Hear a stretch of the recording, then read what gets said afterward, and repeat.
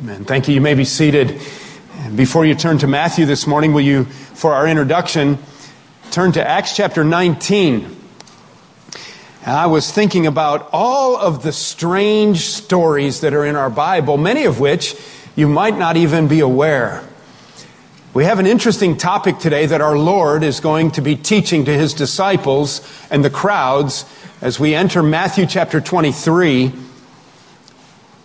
To prepare our hearts and our minds for that, I want to take just a minute, and I want to go to an interesting account in the early establishment of the church in the book of Acts. Now, you do know that the book of Acts is not spelled A-X-E, right? It's not a tool where you cut down trees, but it's A-C-T-S, as in short for the actions or activities of the apostles in the planting of the churches.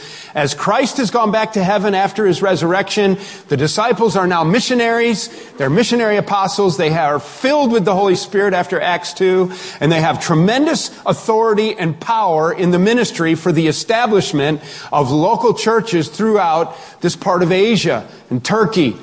And there are just so many crazy things that happened. Everywhere the Apostle Paul went, he started a riot, basically. He preached Christ, and people started throwing bricks and things like that. He got beat up over and over. And in Acts chapter 19, there's just a really interesting story that illustrates a really important point by way of introduction of our message today in Matthew 23. And it's the story of these guys called the sons of Sceva. I don't know if you remember these guys or not, but they are really interesting. And the most bizarre thing happened one day. It says in verse 11 of Acts 19, if you're there, and God was doing extraordinary miracles by the hands of Paul. So to grab attention, to authenticate the message, and to build up the Apostle Paul with authority, God had given him healing power. He had the power of an apostle, somebody who had been with Christ, like Peter had earlier in Acts, and they could do miracles. They could heal. They could speak prophetic words. Remember, the New Testament is not written yet, and this is a special time we call the apostolic era, and there's tremendous works going on as authenticating signs for the gospel, that the message of the resurrection power of Jesus Christ is real. Look what it says. God was doing extraordinary miracles by the hands of Paul, so that even handkerchiefs or aprons that had touched his skin were carried away to the sick, and their diseases left them, and the evil spirits came out of them. It's just craziness. I remember hearing on the radio as a younger boy, a radio evangelist begging the radio audience to mail in their money and that they would receive this special miracle cloth, and that if they had their miracle cloth, they could apply it to whatever part of their body and pray in faith and God would heal them. It comes from this example right here. Now, they were doing it to fundraise on the radio. They had no ability to heal people, and they were using it as a ploy or as a tool. The Apostle Paul was so filled with God's power at this time that even cloths or hankies that people would touch against him and then touch against their ill loved ones would bring healing. It was just craziness. It's just something to behold. And it says that even diseases left them and evil spirits came out of them. This was a time when evil spirits were rampant, and it was very common for people to be possessed by demonic powers and authorities and spirits. In some parts of the world today, it's still that way. I believe personally that it's a growing element in our own country, largely fueled by illicit drug use. I believe that satanic activity and illicit drug abuse go hand in hand. I have biblical support for that. We'll not get into that right now. I just had an interesting conversation with a young law enforcement officer in our church who has been in law enforcement for about 15, 20, almost 20 years already, but he's still a young man. He said to me this Wednesday night as we were talking, he said, PV, I want to tell you, he said, I believe that I encounter demon-possessed people every week in my work. He said, I will walk in a room and other officers will be in there restraining somebody, and when I walk in the room, they will go berserk. The the perpetrator will go berserk and they will wail and they will scream and they will flail about. I said, why do you think that is? He said, as soon as I start to talk and I start to talk to them about why they're doing what they're doing, they recognize Christ in me. He wasn't boasting at all. The demons know that this man is in Christ. I believe that story. I believe that. I've seen some of that with my own eyes. And so these evil spirits were coming out of people. And then verse 13, then some of the itinerant Jewish exorcists, the ESV says, undertook to invoke the name of the Lord Jesus over those who had evil spirits, saying, I adjure you by the Jesus whom Paul proclaims. Verse 14, 7 sons of a Jewish high priest named Sceva were doing this. So what you had was, you had these Jewish exorcists. They were evidently priests of some kind, religious leaders of some kind, and they were involved in exorcising demons. And on this particular day, they had watched the Apostle Paul with these handkerchiefs and the miraculous apostolic authority that he had exorcise demons out of people. And they decided on this day that they wanted to add to whatever their exorcism ritual was. And evidently they must have had some success or they wouldn't stay in the business, or else it was a money-making gig for them. People would pay money to try to exorcise demons out of their loved ones. And so this day, they decided to invoke the name of the Jesus that the Apostle Paul talks about. And look what happens. So there's this Jewish high priest named Sceva who has 7 sons who were involved in these exorcisms.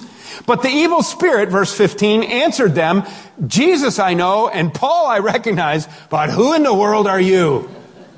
I don't know who you are. You're a nobody when it comes to spiritual leadership. You are a fake. Notice what happens then. It would have been really something to see. The evil spirit answers in that way. Verse 16, and the man in whom was the evil spirit leaped on them, mastered all of them, and overpowered them so that they fled out of the house naked and wounded. The NIV translates this in a little more descriptive way. He said, he beat them bloody and ripped off their clothes. So this demon-possessed man had so much power that he whips the fire out of 7 of these sons of Sceva. And what enraged the demon is that they were false prophets. What an incredible story. Now it illustrates, as we turn to Matthew chapter 23, the reality that the matter of false prophets or phony spiritual leadership is not a new problem. In fact, even in our Old Testament, we have some remarkable stories of God dealing with false prophets. God clearly instructed through Moses that anybody who was a false prophet was actually to be killed. Anybody who invoked God's name falsely and out of self-gain and self-motive. Mostly false prophets are driven by what? They are driven by the opportunity to manipulate the spirituality of people to reach their emotions so that they are willing, A, either to come under their authority because they are power mongers, or B, to give their money because they are lovers of money, these false teachers. We could stop right now. I know we could. Take the microphone and we could go out in the audience and you could tell stories of your experiences in places and times past where you have dealt with false prophets, false teachers. I'm sure of it. Or stories you've heard. We've all heard of them. Some are really famous. And they spent thousands of dollars on air-conditioned dog houses and airplanes and hookers, and their kingdoms crumbled. And they were really, really well-known people. False teachers, false prophets, driven by pride and by arrogance and by self-seeking motivations. It's exactly what our Lord is dealing with in Matthew chapter 23. And let's turn our attention. If you're new to us, we're working our way through Matthew. Our Lord has just concluded a very confrontive time with the Pharisees and the Sadducees. He is now done with them. He's only 48 hours away from the cross now. It is the end of his earthly ministry, and he turns his attention, chapter 23, verse 1, to the crowds and to his disciples. And he begins to talk about the scribes and the Pharisees that he has just dealt with. He's not talking to them. He's talking about them to his disciples, and it's essentially a warning passage. Now, chapter 23 is a really interesting passage, and the balance of the passage is going to be our Lord pronouncing 7 judgments upon these Pharisees and scribes that he's just been dealing with. And 7 times he's going to say, woe unto you. Now, this is not like you're riding your horse or running, driving in your buggy and you say, whoa, Nelly, and you shout at your horse. This is like, woe unto you, as in you are condemned. The death penalty is upon you. Woe unto you. We're not going to get to the woes today. Introducing the woes, our Lord gives us some insight about what phony spiritual leadership looks like. As a result of that, we can look at the converse and we can conclude what authentic spiritual leadership should look like. And that's what I want to do for our message today. We're going to look at 3 points that are triads. Each have 3 parts to them that capture the first 5, 6, 7 verses of what defines phony spiritual leadership. I hope you'll pay attention. We'll then go back at the end of our message and we will rattle off 12 characteristics of authentic spiritual leadership. Now, if you're sitting in your chair saying, and you are, I can see you sitting in your chair, you're thinking while you sit in your chair and listen to old Pastor Van that you are not a spiritual leader, so man, I should have stayed home and watched TV. You need to know that this applies to all believers in Christ because God hates pride. And God lifts up those who are humble of heart. You will never be a successful Christian if you are proud, self-seeking, or arrogant. And all of us struggle with that capacity to do that. And if we will be humble servants of Christ, then he'll lift us up. So there's a broad range of application. You might teach school, and you're a school teacher. You're a leader. You need to be a humble leader. If you're a man and you're married, you're the head of your home. You need to be a humble man and lead well. And so forth. There's application for all of us. Let's look at our text. We haven't read this text yet, have we? Have we read Matthew 23 yet? I just blanked out. And I'm only halfway through 3. Okay. That's what happens to me with 3 services. I can't remember if I've done what I thought I did. Then Jesus, chapter 23, verse 1, let's read our text. Then Jesus said to the crowds and to his disciples, the scribes and the Pharisees sit on Moses' seat. So do and observe whatever they tell you, but not the works they do. For they preach, but they do not practice. And they tie up heavy burdens hard to bear, and they lay them on people's shoulders, but they themselves are not willing to move them with their finger. They do all their deeds to be seen by others, for they make their phylacteries broad and their fringes long, and they love the place of honor and the feasts at the feasts, and the best seats in the synagogue, and greetings in the marketplaces, and being called rabbi by others. But you are not to be called rabbi, for you have one teacher, and you are all brothers. And call no man your father on earth, for you have one Father who is in heaven. And neither be called instructors, for you have one instructor, the Christ. The greatest among you shall be your servant. And whoever exalts himself will be humbled, and whoever humbles himself will be exalted. What an interesting passage of Scripture. Let's turn to our notes and let's rework our way through this passage, making application to our living on a daily basis. I know that you know what fake and phony mean, but I decided to look them up in the dictionary anyway, and I thought I would include it in the notes. The first part of our message, we are looking at the basic profile of a phony spiritual leader. Phony means fake. And if you look it up in the dictionary, it adds to be marked by empty pretension. And I wasn't sure what that meant. So I looked up pretension. I thought I knew, but I didn't know for sure. So to be phony is to be a fake. And to be pretentious is to be someone who puts on a display, a show. You're all about the show. That's the kind of people that Jesus is talking about. He's talking about the Pharisees. Those are the religious leaders of the day. He's talking about the scribes. The scribes were the theological experts of the day. Many of the Pharisees were scribes, but not all scribes were Pharisees. And they knew the Old Testament, what we call the Old Testament, the writings of Moses, the historical books of Israel, 1st and 2nd Samuel, 1st and 2nd Kings, 1st and 2nd Chronicles, Ezra, Nehemiah. They knew the Psalms, the poetic books, Job. They knew the minor prophets, the major prophets. And in fact, I would dare say that any one of them probably knew their Old Testament better than this entire room of people put together. They had most of it memorized. They had invested their entire life all day long in the study of the works of Moses and the Old Testament writers, and they knew it intimately, and they were very, very proud of their biblical knowledge. Scribes were the theologians of the day. Pharisees were kind of the ritualistic feast leaders and leaders at the temple, and they were abusive of power, and they were a corrupt bunch. And these are who Jesus has been fighting with. And these are the ones who are going to nail Jesus to the cross because they refused to believe that Jesus was greater than Moses. They refused to believe that he was the Messiah, the Christ in the flesh. And they thought that was heresy for him to claim to be God. It was heretical, and heresy in this time was punishable by death. And so Jesus turns away from those Pharisees and scribes. He's done with them. He looks at his people, his disciples, and he says, I want to tell you something.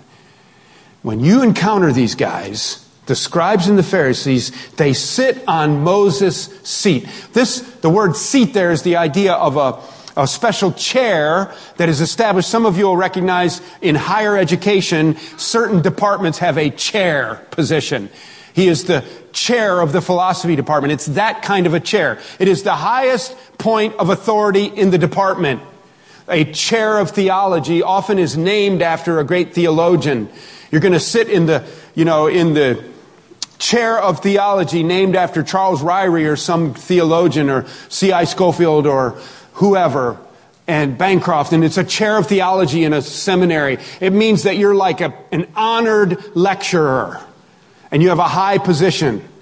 And when you're the one who is appointed to that chair, it's pretty prestigious.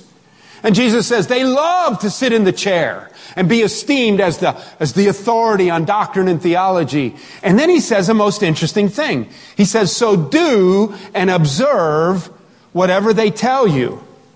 All right, wait a minute. I thought these guys were bogus, fakes and frauds. Why would I do what they tell you? The only conclusion that I can come to, and the commentaries are in agreement, that what Jesus is pointing out here is that as far as their teaching is from the Scriptures, pay attention to the Scriptures. Do what the Scriptures say. And as long as they're opening up the Word of God and they're reading the Scriptures, okay, pay attention to that. But then he warns them, look what it says, do not do the works that they do. Because why? Because they are fakes, they are frauds, and they're all about the show. The first thing I want you to see in verses 3 and 4 is that they will, number one in our notes, be characterized by duplicity. They will be characterized by duplicity, inconsistency, and double standards. Now, it's kind of repeating myself, but it's to drive home the point. Look what it says, verses 3 and 4. Do observe whatever they tell you, that which is consistent with Scripture, but not the works that they do, for they preach, but do not practice. They tie up heavy burdens, hard to bear, and they lay them on people's shoulders, but they themselves are not willing to move them with even their finger. Remember how they added, we've talked about this in the past, when Jesus was confronting them earlier in the Sermon on the Mount, and how Jesus was confronting them and teaching them, and they would say, you weren't to work on the Sabbath. Not only were you not to work on the Sabbath, but you weren't to lift anything that was heavier than 4 pounds, and you could only do a Sabbath day journey. You had to count your steps, and you could only do so many thousand steps. Other than that, it was considered desecrating the Sabbath because it was too much work, and they had all kinds. It never ended. How you were supposed to wash your hands, and we've talked about this in the past. I've read from you lists of things that is just craziness that they brought upon to burden the people. And the point is, they preached these things and they didn't even practice them themselves. They were characterized by this hypocritical duplicity. inconsistency and double standards. Notice the picture of our screen today, of our sermon title. The idea here is, the screen of our sermon title. And notice that he's holding a mask. That is the personification of a hypocrite. It's the personification of a hypocrite. It comes from the old Greek theater where they would hold up masks on a stick and they would hold it in front of their heads. Now these are blank ones, or like Freddie, whatever his name was, but they hold these up. But if you're in a play and you got a mask on a stick and you're this person and you act it out and you act it out, then you drop it and you pick up another one and you become this other person and you drop that and you pick up another one. The word for those masks and changing roles is where we get our English word hypocrite. Somebody who changes who they are, not genuine. Secondly, I want you to see in verses 5 and 6 that they will be consumed, these false, phony spiritual leaders are consumed by prestige, public image, and posturing. Public image and posturing. Notice verses 5 and 6. Not only are they unwilling to even lift a finger to be engaged with the people in the things that they have taught them, but they do all of their deeds to be seen by others. They are all about public image. For they make their phylacteries broad and their fringes long, and they love the place of honor at feasts. And they had a lot of feasts, and they had a place of honor at the table, and they would make their entrances and sit at these tables, and everybody would notice who they are. And the best seats in the synagogue were reserved for them. Do you remember in some of your churches growing up in the more traditional, even in our traditional Bible churches, they had pulpit furniture? I love our pulpit and our communion table. Perry Jackman made these in his basement shop, and he did a beautiful job. We used to have pulpit furniture, though, matching oak, and I'm not necessarily against it, but they would have these big chairs. Remember? The most uncomfortable chairs in the world. They were often oak, and they're tall, and the backs were straight up and down. And remember, there would be kind of a little chair right here. Right? And then right here, there would be a great big chair with arms. And the top of it was carved out and big and tall. It had red velvet. Almost all of them had red velvet. And then over here was a little chair, right? The big chairs for the big cheese, right? Even in our Bible churches, they love it. Here, don't sit in that chair, man. That's the pastor's chair. All right? Don't sit in that chair. That's the pastor's chair. It reminds me of my friend Alonzo Puller. Pray for Alonzo and Teresa. His wife had a tree go through their living room ceiling last night, but all is well. In the storm up in Frederick in one of the houses that they own. Lonzo always says to me when he's around me and somebody brings me cookies or something, and that's a good thing to do to the pastor. Lonzo always looks at me and just shakes his head and grins and he says, it's good to be the pastor. It's good to be the pastor. You got the big chair for the big cheese. That's what Jesus is talking about. Who in the world do you think you are? He talks this funny word here about these phylacteries. Now, Aaron, please. On these phylacteries. Now, this comes from the Old Testament teaching of Moses. And what it is it comes from specific passages. There's 4 places in the Old Testament where Moses commanded them to, on their foreheads and on their arm or their wrist or their hand, to bind the Word of God. Bind it to your forehead. Bind it to your hands. Now, we would teach that Moses was not literally teaching about binding it in a physical form. And you can double check these. It's Exodus chapter 13. Exodus 13 verses 9 and 16. Don't turn there right now, but you can write it down. Deuteronomy chapter 6 verse 8 and Deuteronomy chapter 11 verse 18. Deuteronomy 6:8, Deuteronomy 11:18. 4 different times he says, bind my word to your forehead, bind my word to your hands. The idea is that everywhere they go, when they sit up, when they sit down, when they move forward, when they lie down to rest at night, their lives are to be governed by the Word of God. And so what they did then is they made these boxes sewed with 12 stitches for the 12 tribes of Israel, and they put Deuteronomy 6 passage, the Lord your God is one God, and so forth. Love the Lord your God with all your heart. They put it on a little piece of paper, rolled it up, put it in the box, sealed the box, tied it around their head so that wherever they went, the Word of God went in front of them. All right? So it was like legalistic letter of the law. I mean, you got this box of the Word of God, but are you living the Word of God? No, they're not living the Word of God. And not only that, they would wrap cords and tie a box to their forearm because they needed to use their hand. They put on their forearm so that as anywhere they reached or touched, whatever they touched, they did in the will and Word of God. Now, that's a good practice, but tying the Word to your arm, it wasn't the point. And what they did is they made these boxes bigger. You see? They broadened their phylacteries and made this big old box so that when they came in, they got their big phylactery box of the word, I am so spiritual. I don't know what we're capable of doing to elevate, to magnify the things that we do. In a lot of ways, we love public image, don't we? We love public performance. There's always a battle with the flesh when you stand before people to have the right motives, to have a truly humble heart. Thirdly, you'll notice they will be concerned about titles, public recognition, and open praise. Notice what it says in 7 through 10. They love the places of honor at the feasts and the best seats in the synagogue and greetings in the marketplaces and being called rabbi by others. And then he gives this interesting instruction. Do not let people call you rabbi, and do not be called father.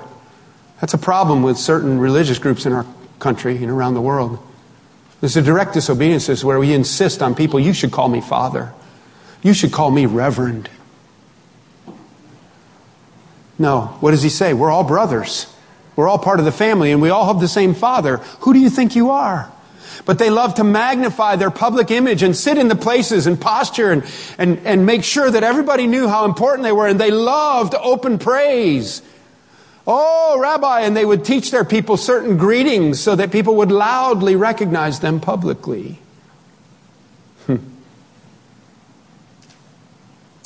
Just an incredible lack of humility, a lack of Christ-centeredness. Neither be called instructors, for you have one instructor, who's Christ. Now, I don't think it's wrong to have an appropriate level of respect between a student and a teacher and to say Mr. or Mrs. or this is my principal, this is my instructor. I think that the heart of the teaching here has to do with the one who was receiving the praises saying, I insist that you call me this.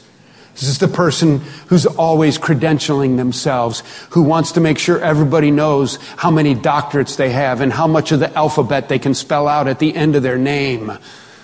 And it makes you want to gag. We're just humble servants of Christ. And we're all brothers. So we can just flip it now and we can go to the converse and we have at least, depends on which clock you're looking at. We have about a minute and a half to do 12 points here. We can do it. Yes, we can.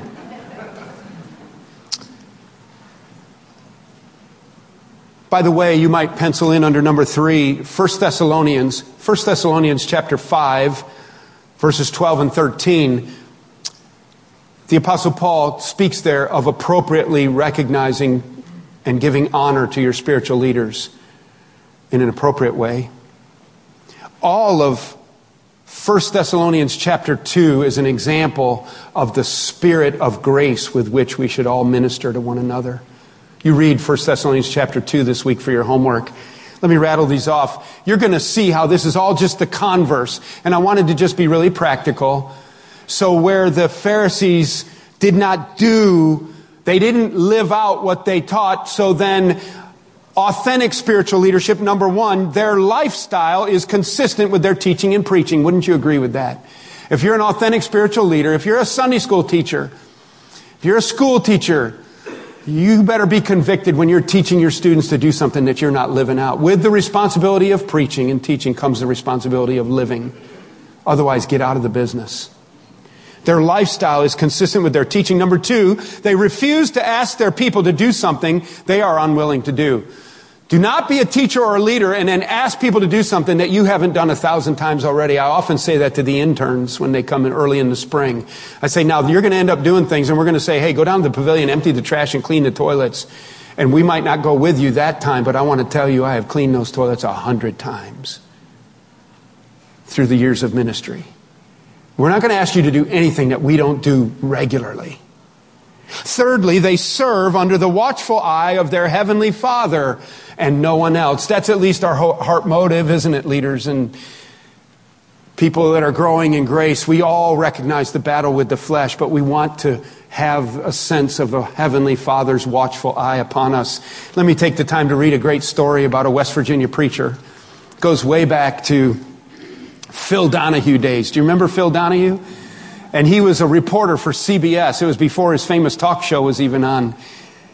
It says, in the early years of television reporting, Phil Donahue covered a mine disaster in the Appalachian Mountains. There he overheard a country preacher offer a very moving, comforting prayer with an anxious family. Donahue approached the preacher and asked if he would repeat the prayer so that he could get it on film. When the minister refused, Donahue said, "Hey, I'm a TV reporter. I represent 260 stations. Millions of people will be able to see you and hear your beautiful prayer." The minister again just said, "No, sir." "Perhaps you don't understand," Donahue added. "I'm not representing some local TV station. I'm with CBS. The whole nation will be able to see this." The old country preacher repeated, "No, sir," turned his back and walked away. Donahue later realized that he had witnessed something called integrity. He wrote, "The man wouldn't showbiz for Jesus. He wouldn't sell his soul for TV, not even for national TV, not even for CBS." Don't you love that old country preacher? He's before the Lord. I don't care about Phil Donahue. I don't care about television cameras. I work for the Lord. That's it. They reject, number 4, putting on a public air of self-importance and self-adulation. Number 5, they are embarrassed to go first in line. It's embarrassing. "Pastor, you go first." I don't want to go first. There's so many. You go first. They readily offer their chair to others. This is all a reaction. You can see it in the text, can't you? We have to keep rolling. They minimize titles. And they do not draw attention to their credentials. They constantly point people to Christ as our teacher, not themselves as the master teacher. They are well aware of and live out the upside-down value system of Christ. There it is. Let your eyes go to verse 11. "The greatest among you shall be your servant. Whoever exalts himself will be humbled, and whoever humbles himself will be exalted." Notice it is your personal responsibility to humble yourself through the Spirit of God, by the grace of God, under the authority of the Word of God. It's an upside-down value system that Jesus had. They do not live for or thrive on the praise of people. Number 11, they are able to find great satisfaction in serving even in obscurity. Even in obscurity. What would happen if it became the delight of all of us to serve only before the watchful eye of our Heavenly Father, and that even the most obscure tasks were our delight as servants of Christ? What a place this would be. What a home we would live in if dads were like that and moms were like that. They live and long for the eternal praise of King Jesus. They live and long for the eternal praise of King Jesus. Well done, good and faithful servant. That is the only phrase that should drive us. So leaders, this is the kind of individual God uses. Be that kind of person. Church, this is the kind of leadership God blesses. Don't allow any other leaders in charge of this church. Drive them out with sticks if you have to. Christian, this is the model for true greatness for all of us. Teens, this is the kind of Christian you want to be and the only kind of person you want to marry. One who's a servant of Christ, who lives for the praise and glory of their Heavenly Father. Will you stand and close in prayer with me?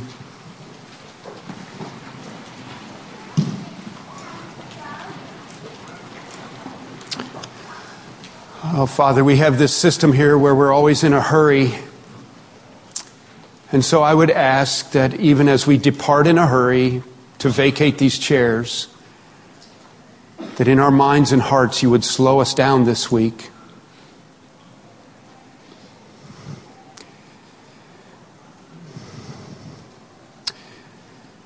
And that you would slow me down this week. that we would apply this message, Lord, to all of us. Our pride and our arrogance surfaces so easily, and we so easily live for the public eye. So from the youngest to the oldest here, Lord, would you just help us to be joy-filled slaves for Christ, living only under your watchful eye. I ask this in Jesus' name. Amen. Amen. God bless you as you go.